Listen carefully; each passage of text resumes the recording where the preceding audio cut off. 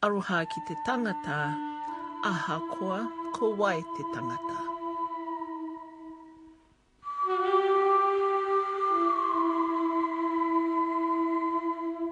Love people, in spite of who they are.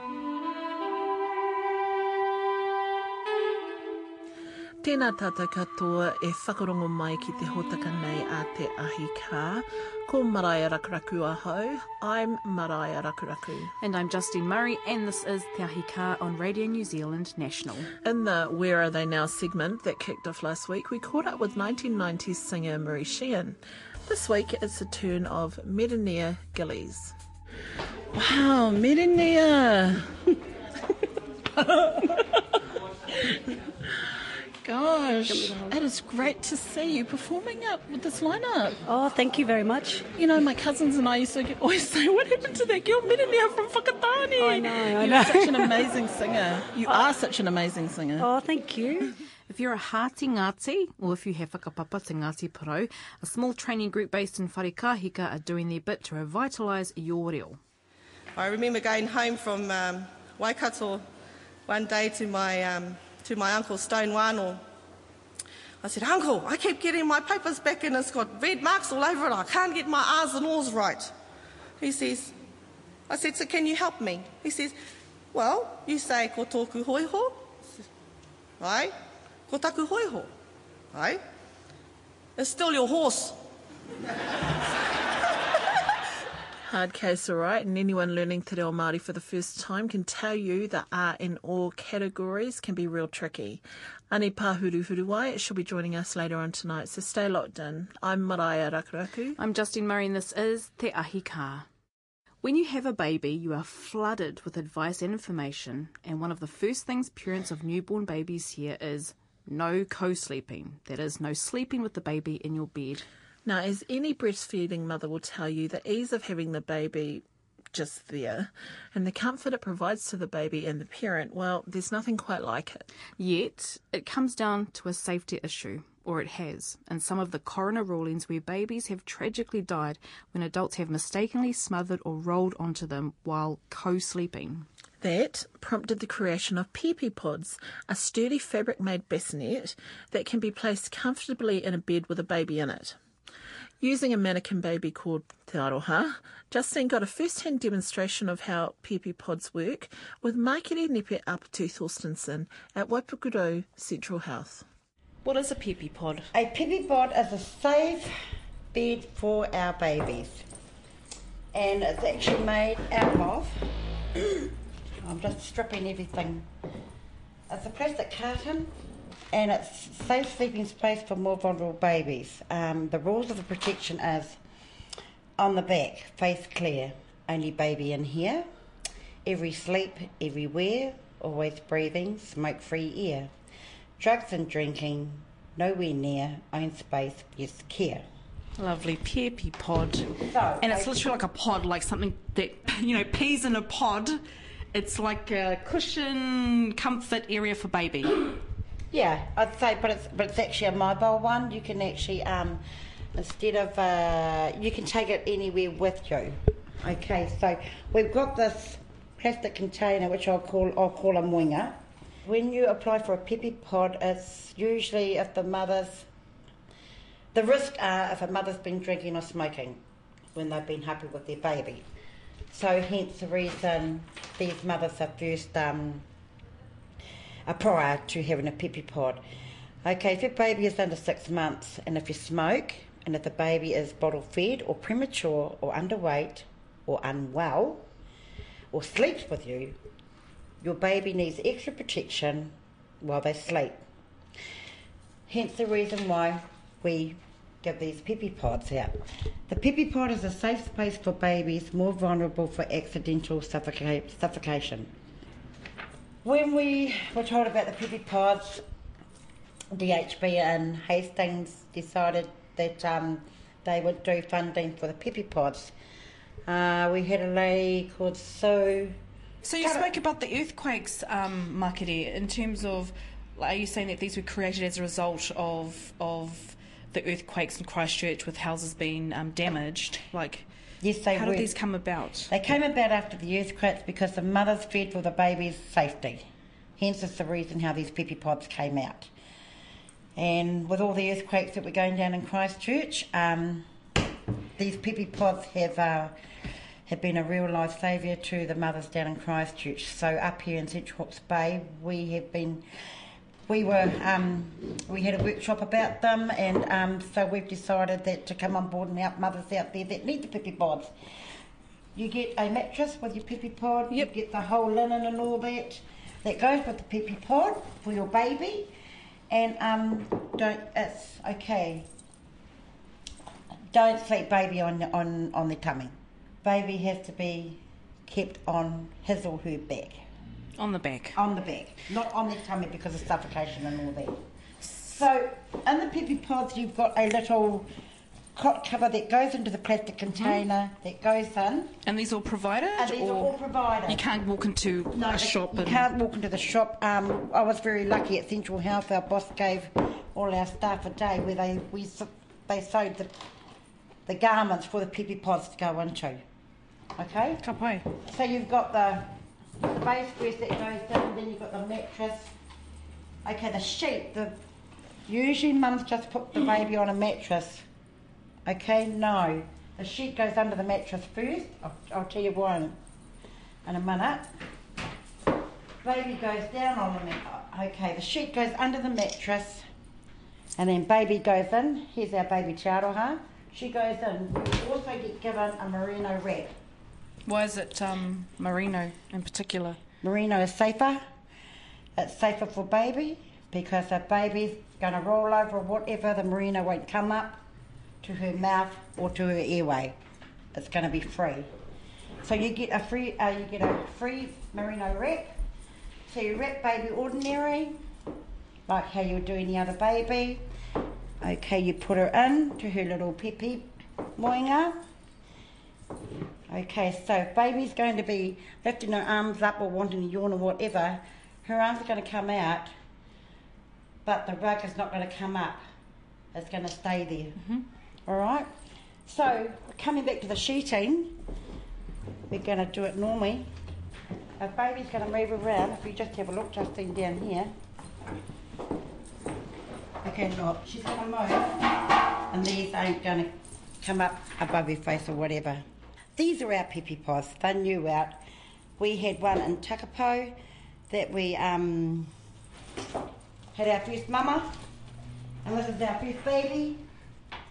Oh, nice. So there's a picture of a Pepi in this book in a Pepi pod. Yep, he was our first Pepi out in Takapo, kohanga reo Pepi.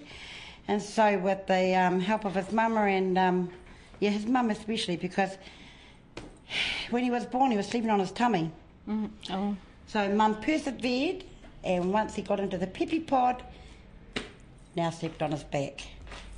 And so these are just a couple of photos with mum. Yep. You know, just having baby in the Pepi pod and all that.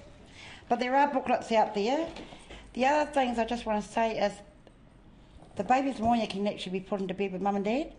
So this actual whole thing can be picked up and put into the...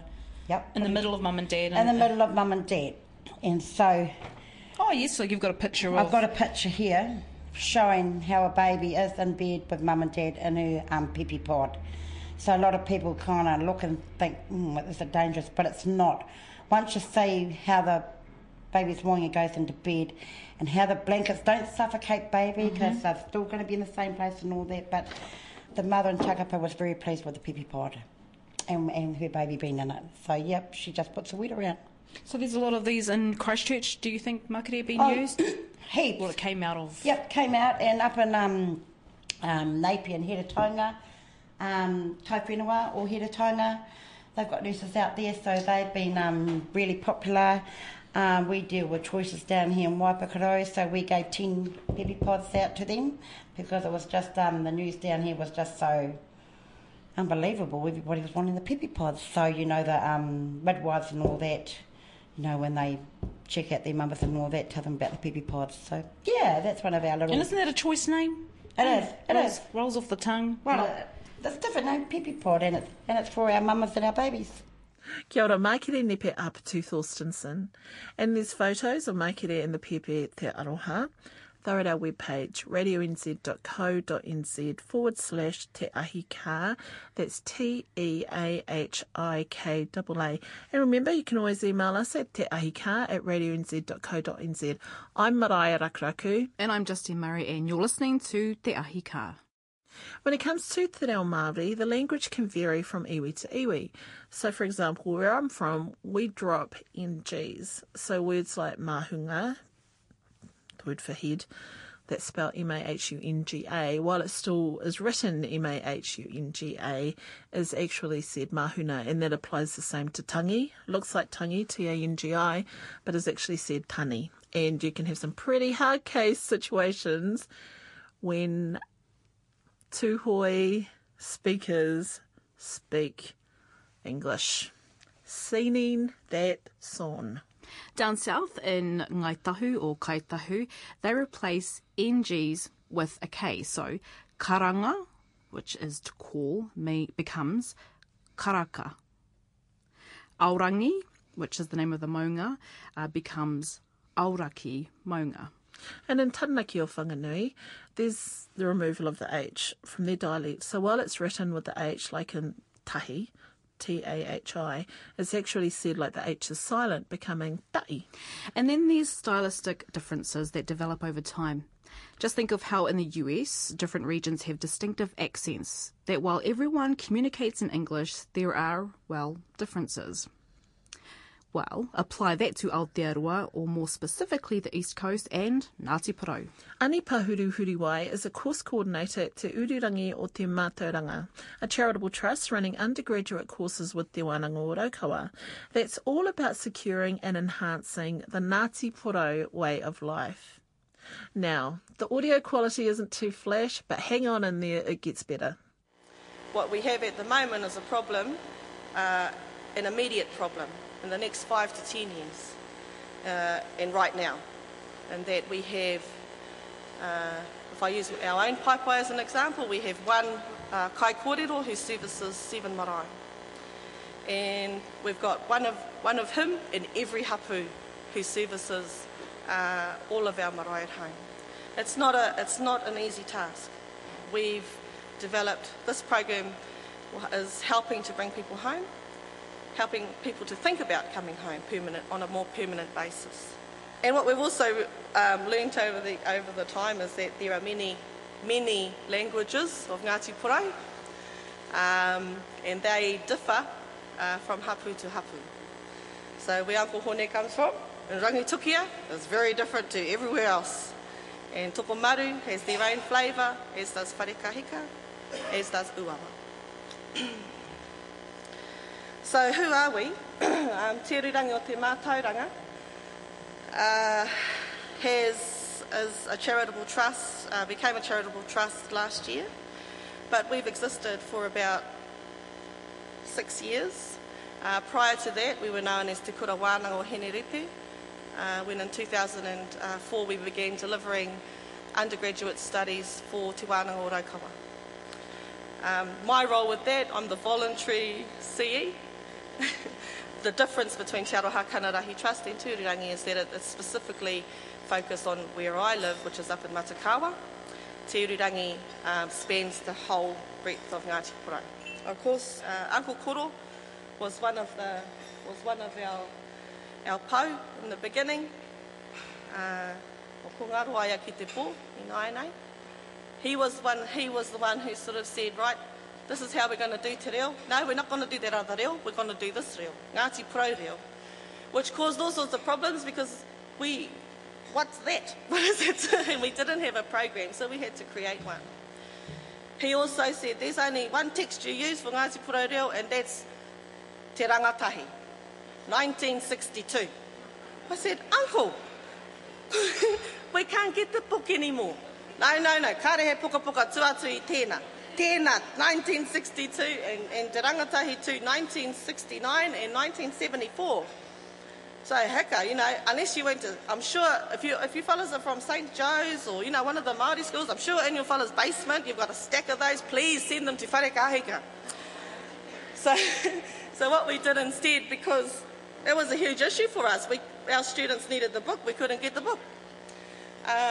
Managed to scrape some up off Trade Me. Those very first editions were written by Hoani Waititi. And it's as close to, well, it's to Whanapanui reo, it's the closest to Ngati Porou reo as we can get. And how do we fix the problem? We had a problem in that we had no books, no money to get the books, no money to print books. So we thought, oh well, we'll start to try and build something online. So we created this thing called Nati, He Konae Ako, kei te whenua, kei te ao. So it's again, most reo departments have a whole barrage of people, experts, running around doing things. We have a part-time IT technician who is also, I met her, she's my niece, but she came home to do a diploma in mātauranga Māori, but she's actually a qualified IT technician. So she's actually built this. Her name is Jamisa Boyd. Her mother is Georgina Boyd Kerekere. And she has built this from scratch. We have her 5 hours a week, and we have an editor, Kingston Cooper, who's moved home, and he's done his translation certificate and those types of things. And so he checks our reo. And then we have our reo kaiako, who are employed by Te Wānanga Raukawa, and they help to prepare the resources, the tests and everything.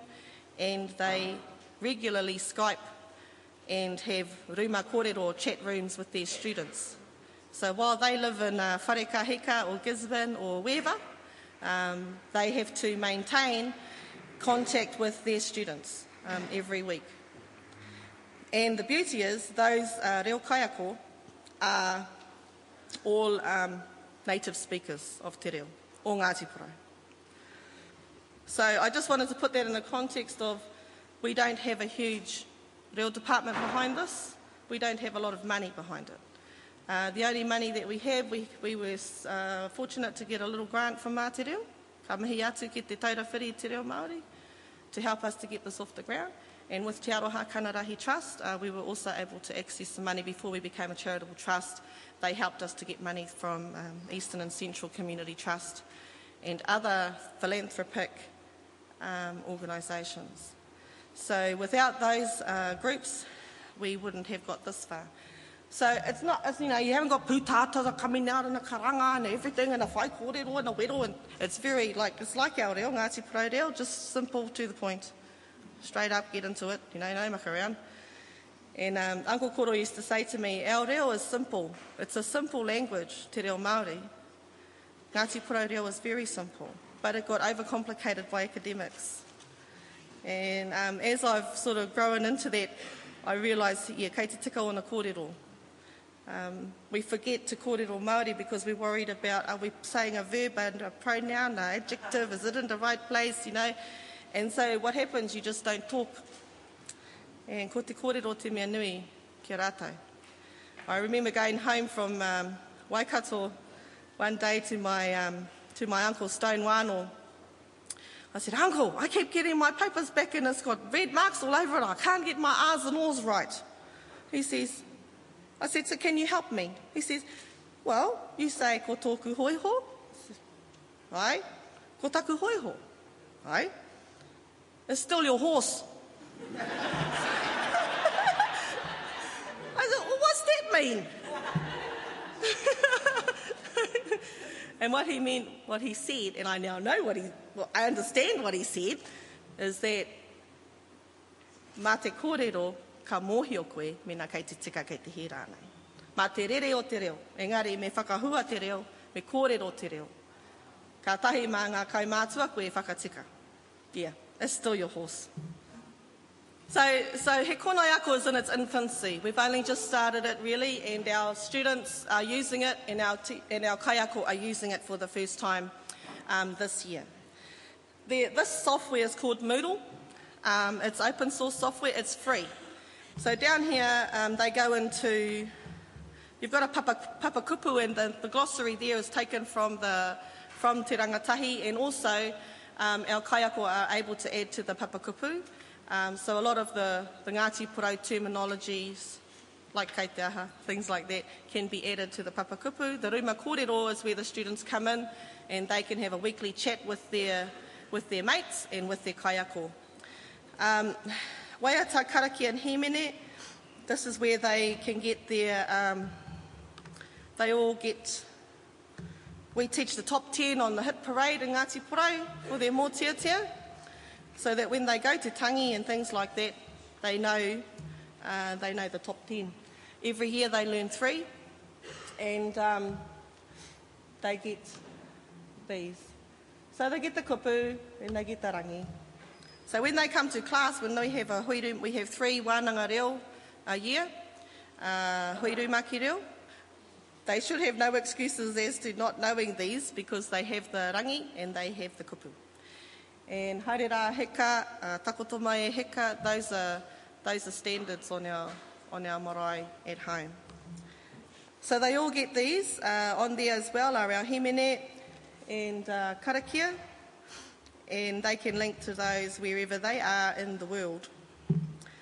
On here, I'll just see if we can get this one to go. There's tamahai. Some of you will recognise tamahai. Anyway, what's on here? You've got the sound file. It's their kaiako reading that. This is a year 1 class, so they can hear how do they pronounce the reo. So they don't come to class saying kaui, kwai, ow, or whatever they say. So they get, they listen to their kaiako, and because they don't see their kaiako until they get home for the wānanga reo, they get used to her voice or his voice. So kua rata rātou ki te reo ake o wā rātou kaiako. It's been interesting getting our pakeke used to this, because they're all native speakers, they're all Ngati Porou pakeke, and some of them are they're all becoming techno nannies and papas now. So that's really exciting to see the transition from mataku ki te, they're scared they're going to break the roroheko, to not going to bed till 1, 2 in the morning because they're having such fun on these. So there's lots of quizzes, we're building up crosswords and lots of multiple choice things for the students to have a tutu with, as well as our, what we want to be able to do is add video of one of the things that Te Ururangi o Te Mātauranga is very passionate about, is maintaining the integrity of our classic Ngati Porou haka and waiata. And that's probably one of the other great things about marae-based studies, is that everybody in class is your whanaunga.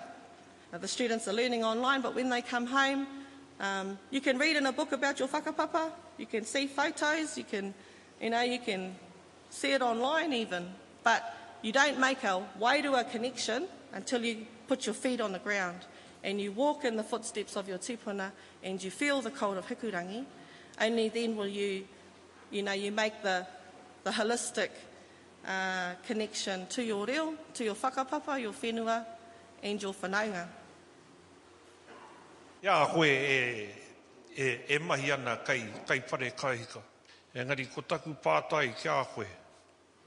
Kai te tautoko, kai te whakaera nei, te nuinga o te haukainga, ka whakahoki mai anō te reo o whare kahika o te taira whiti.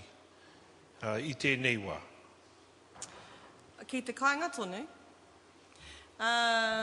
Ko te waimari e ki te kāinga, kei te tū ngā kura kaupapa, ngā whare kura, kei te kauea te reo I reira.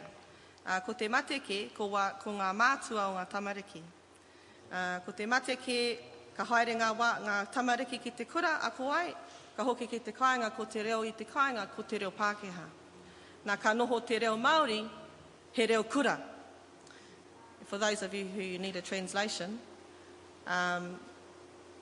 what my whanaunga himi was asking was whether or not the people at home are wanting this program to. And one of the things that we have at home was we have kura kaupapa and whare kura, which are very good.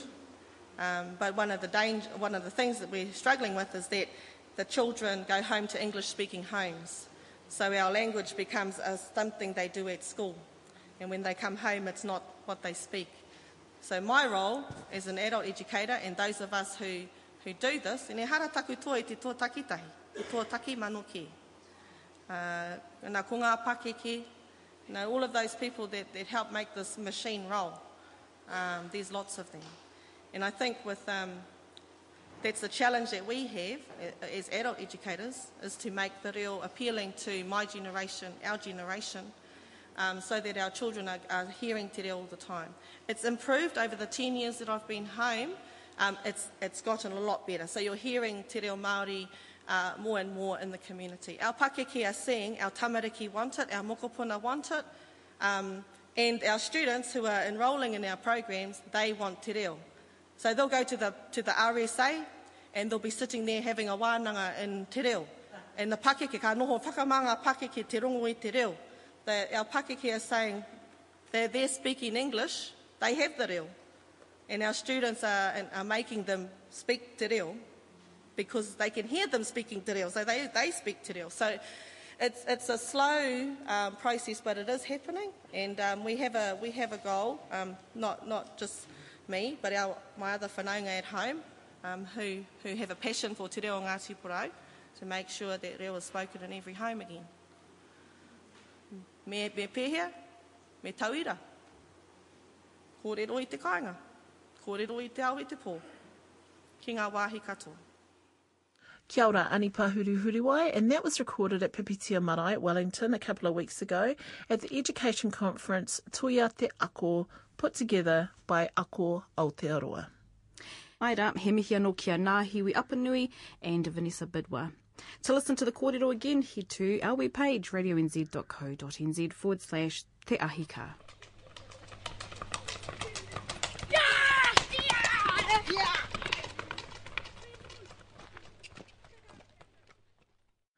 Despite reading and rereading the publicity material for weeks for the International Arts Festival production Barefoot Divas Walk in My Shoes, I'm wondering who this Merenia of Romani Māori blood is, as there's no photos. Now, just quietly, a little part of me is thinking, really? Romani blood? Okay, she's based in Australia, right, so I'm Aussie. Might be one of those Māori brought up in Aussie not knowing anything about being Māori and exoticising themselves a little. Sitting in the back row audience watching a dress rehearsal, I'm ticking off in my head who's who. Okay, there's Macy, Lika, tick. Whirimaku Black, tick. Emma Donovan, the Aboriginal singer, cool fro, tick. Naide, the Papua New Guinean woman, man, she looks cool, tick. Okay, so that leaves the only other woman on stage wearing that amazing kaftan. That must be Merenia, tick.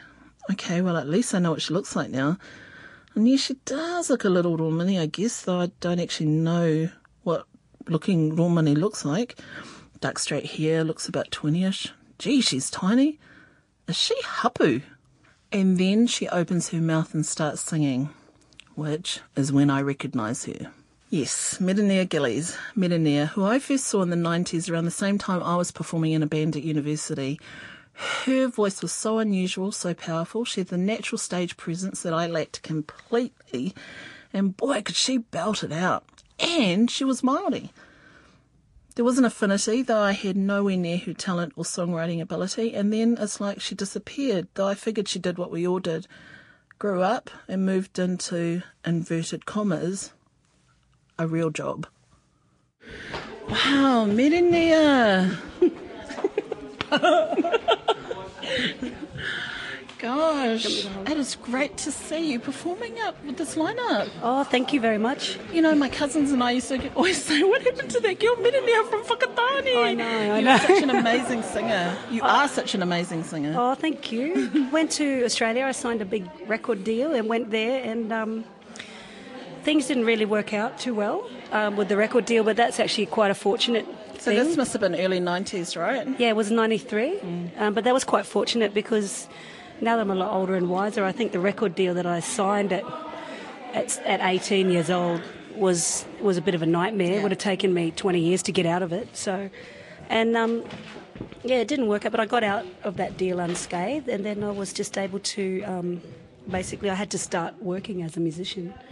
but in a much more intense way than I ever did in New Zealand. And there's a lot more, culturally, there's a lot more different types of music you can work in Australia because there's a really, really strong world music scene.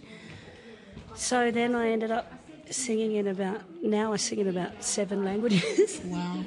And tour with Latin bands, Brazilian bands, Afro-Cuban bands, and So you've still African been doing the bands. live circuit? I've done a lot of live stuff. I've done a couple of years doing a lot of session stuff. Oh, yeah. I've written music for film and television since then, and I'm signed to ABC Publishing, which is their Australian Broadcasting. Yeah, their publishing company. And I perform a lot. At the moment I'm on a little bit of a rest after this show because I'm 6 months hapu and having my second child, 18 years apart. E key girl. No. But I do a lot of different stuff, and I've taught music industry studies to other particularly work with young women.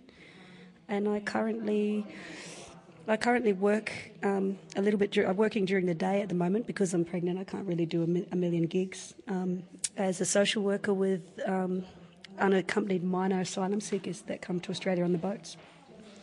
So yeah, I've sort of.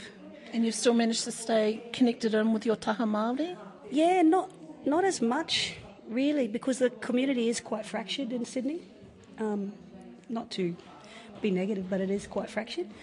And also my mother is Roma Gypsy, and so as I ended up singing in all these different languages, I kind of ended up connecting a little bit more with my Roma heritage, but very much still with the Māori.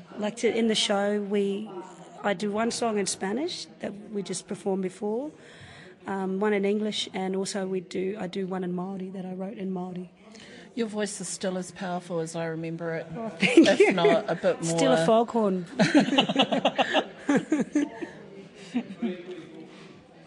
Yeah, but it's been a long journey, but it's been a good journey, and I think you kind of get over that thing when you're young where you just desperately want to be Madonna or want to be famous. Desperately wanting to be noticed. And it's more about the musical journey, and I've been fortunate to play with some phenomenal musicians. Last year I did 3 gigs with the great Roy Ayers, who came over from he's in New York now, but he came over from New York, and I was really privileged. He wanted me to do 3 gigs with him, so that was just to work aside someone like that, and I'm really had a great sort of nearly coming up 2 decades. But it's just been a massive musical journey, touring all over from China to Sri Lanka to most of Asia. Yeah, and often singing not in English, singing in Spanish. And last year I did a tour to Sri Lanka where the whole thing was in Portuguese. It was quite a demanding repertoire, but I mean, yeah. So you've managed to have a fulfilling musical life since I first saw you some 20 or so years ago performing in Whakatane and in Taupō. Oh, that's right. God, that was the apprenticeship phase, I think. But I released an album last year, 2 years ago now, called Libertine, that did really well with synchronisation, and it's been added to a lot of Australian television shows like Packed to the Rafters and Neighbours, and just nothing. But I think for me, at the moment, it's about the quality of what I can do and who I can learn from.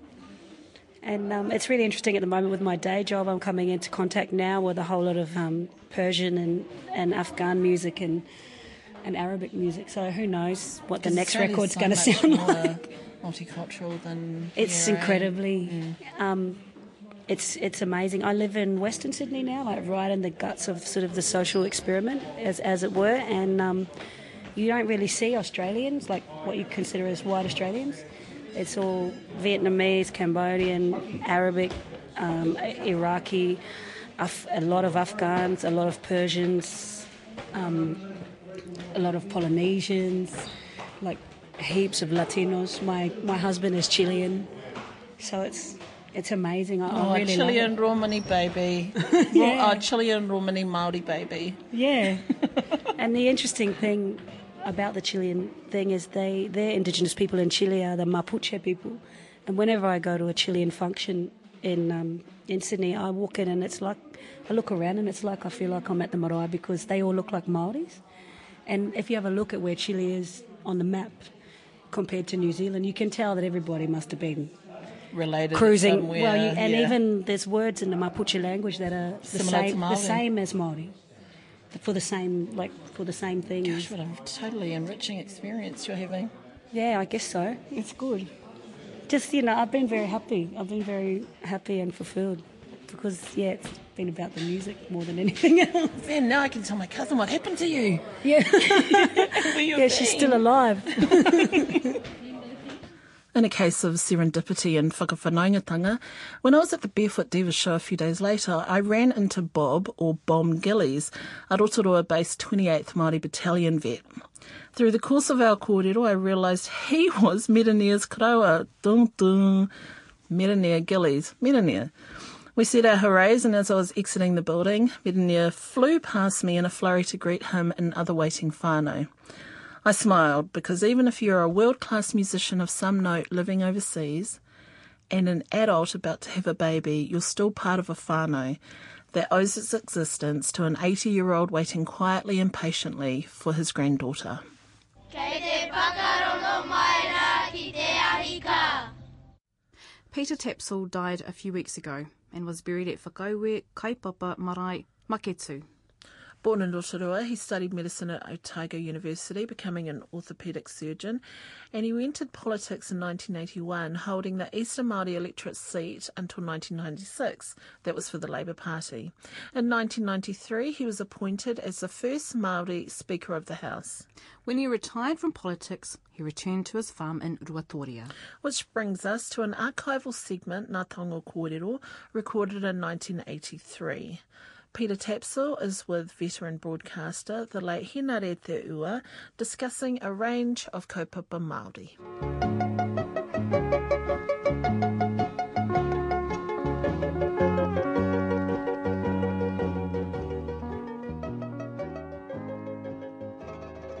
Member of Parliament for Eastern Māori, Peter Tapsell, since his election to the House in 1981, has expressed concerns over a wide range of issues. Can I ask you to take your mind back towards the end of last year when you spoke in Tauranga to a gathering of school principals and you were advocating a New Zealand Studies program to be introduced into schools, such a program to go right up to university level. What was it that prompted you to put forward that thesis? It was this, that wherever I go, and now particularly that I'm the member for Eastern Māori, I have a lot of my constituents asking me why Māori language cannot be made compulsory in all schools. Now, I think it would be a mistake for us to ask for Māori being made compulsory in the schools. I think it would create a backlash, and I think we would have more people against us than for us. But what I do think we ought to have in our New Zealand schools is a subject that I've called New Zealand Studies. That should involve some history, New Zealand history, some New Zealand geography, some knowledge of Maori language, of culture, of customs, the customs of New Zealand and the indigenous people, and that ought to be a compulsory subject, New Zealand Studies. I've made the point several times that I believe schools ought to pay attention to the study in a sort of centrifugal importance, so that a school and the children in any particular school will know very thoroughly the area immediately adjacent to the school, know all the names of the mountains and the rivers, the history of those rivers and mountains, the reason why they were named, the people who lived there, the battles that took place there, all that sort of thing. And then less thoroughly, outside their area in the next province, less thoroughly in the South Island, less thoroughly in the Pacific, in the Americas, in Europe and so on. What was the reaction from the principals when you spoke to them about that? It varied. One of the great problems I think we're up against in changes in the educational service, and they are the same as the changes in medicine or the changes in broadcasting or any other service, is that basically people like to teach the things that they learned. And there's a certain resistance to change. There will always be resistance to change. But I think we ought to change quite vigorously so far as what we teach our young people, making the range of subjects much broader, based on their own area. For example, let me tell you that quite recently I visited a school in a small Maori area in the Bay of Plenty. And I found the students, most of whom were Maori, very thoroughly concerned and deeply involved in studying the family history of the Tudors. They were, at the time that I was there, most concerned with Anne Boleyn. Now, not one of those children had any idea of the captain of the canoe that had landed in the area. No one could tell me the name of the mountain which was staring at them out the window, or the reason why it had been named. Now, I suggest that that is unfortunate. I think we ought to change that around, and the Tudors were important in England. They are not really very important in the Bay of Plenty. Anne Boleyn, God bless her soul, really has not a great deal to offer us in the Pacific, in the Bay of Plenty. But I think we ought to have devised a system where children in the area should know thoroughly their own area and the history of events that took place there. I wonder if we can touch on the subject of Māori health, because I know that before you were elected to Parliament you produced a very comprehensive paper about Māori health. Since you've been in Parliament, have you still had time to pursue that interest in the areas of Māori health? Oh yes, but in a different way. At that time, of course, I was a health worker and involved sort of on the ground. Now I'm a legislator and involved more superficially, but I have not lost my interest in Maori health, or for that matter the health of New Zealanders generally. We tend to talk about Maori health, and I talk about Maori health, and I don't do that seeking to ask for any particular privilege for Maori people. But the facts are that Maoris as a group of people have poorer health than have the rest of New Zealand. And I would do the same if, for example, you could show me that the people of Timaru had health worse than the rest of New Zealand, then I would say we ought to specifically concentrate on Timaru. Now, at the moment, there is no question whatever that Maori health is much worse than that of the rest of New Zealand, the non-Maori New Zealanders. There are many steps we could take to improve it, and we ought to do that. But I want to make the point that by far the most important steps that we can take to improve Maori health are steps which we will have to take ourselves. For example, we need to make efforts to stop smoking if we're going to avoid the lung disease and heart disease, particularly in women. We need to keep our weight down if we're going to avoid things like hypertension, obesity, all those sorts of problems. We need to take more exercise. We need to eat better food. I think that we're going to have to develop a whole new outlook on food. You know, as Maoris, we've always loved our fatty foods, our pork, cream and the like, and I think that we're going to just have to force ourselves to become more accustomed to lighter foods like salads, fruits, and eat smaller meals. Some Maoris, I'm very pleased to say, are already doing that. Some Maoris I travel around and they're making a real effort to serve more nutritious meals for the people who arrive. Now, I would like to support that. I think that there's a great deal we can do in improving our nutrition as Maori people. We probably can as improving the nutrition of New Zealanders as a whole. But certainly, so far as Maori people is concerned, there are good grounds for special emphasis, and we ought to take that. Towards the end of last year, you made a statement about more Maori language programs should be on television and also on radio. Has that stance in any way changed since you made that statement? Not in any way at all. And indeed, I think we've been, in a very small way, successful in that we now have 3 minutes of Maori on television in the evening. Now, I've made the point on that particular program that in two ways. Firstly, it's really an insufficient period of time, 3 minutes, it's too short. And secondly, there's been this problem of having the television news broadcast at the same time as the radio news. Now, I can't imagine for the life of me how it can be that we have the Maori news in radio and the Maori news on television at the same time. Bearing in mind there are only 3 minutes of the whole day, I must tell you quite frankly that that arrangement would suggest to me that there isn't really a very powerful commitment to production of Maori language programs on either radio or television. I can't imagine that that sort of thing would have happened in any other country but New Zealand, and I am very hopeful that it will be corrected before too long. What sort of Maori language programs would you like to see better exposed on television and also through radio? I would like to see a range of programs. Can I talk for a moment about television, because it's the new medium and I think probably the most, influential medium. I would like to see more news about Maori people and about Maori events in Maori. I'd like to see interviews with some of the older people. We could have a range of subjects from older people on maraes describing the history of that marae and the reason why it was there, the name of the big house and so on, all that sort of thing. I would like to see us go in for more drama.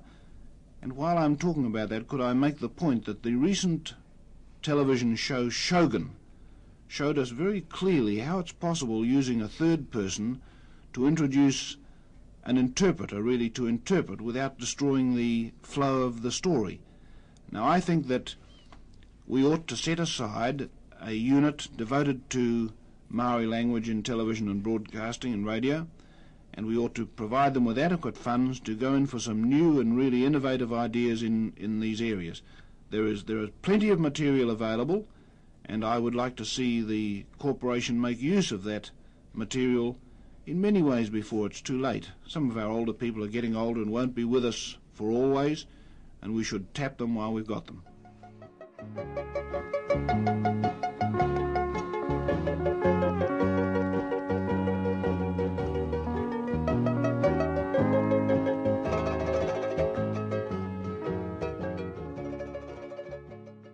An archival recording from 1983 of Peter Tapsell with Henare Te Ua.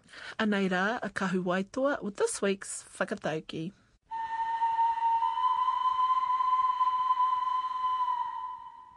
Aroha ki te tangata, ahakoa, ko wai te tangata. Love the people, no matter who they are. It means quite a lot. I actually wrote a song called Aroha ki te tangata after reading it.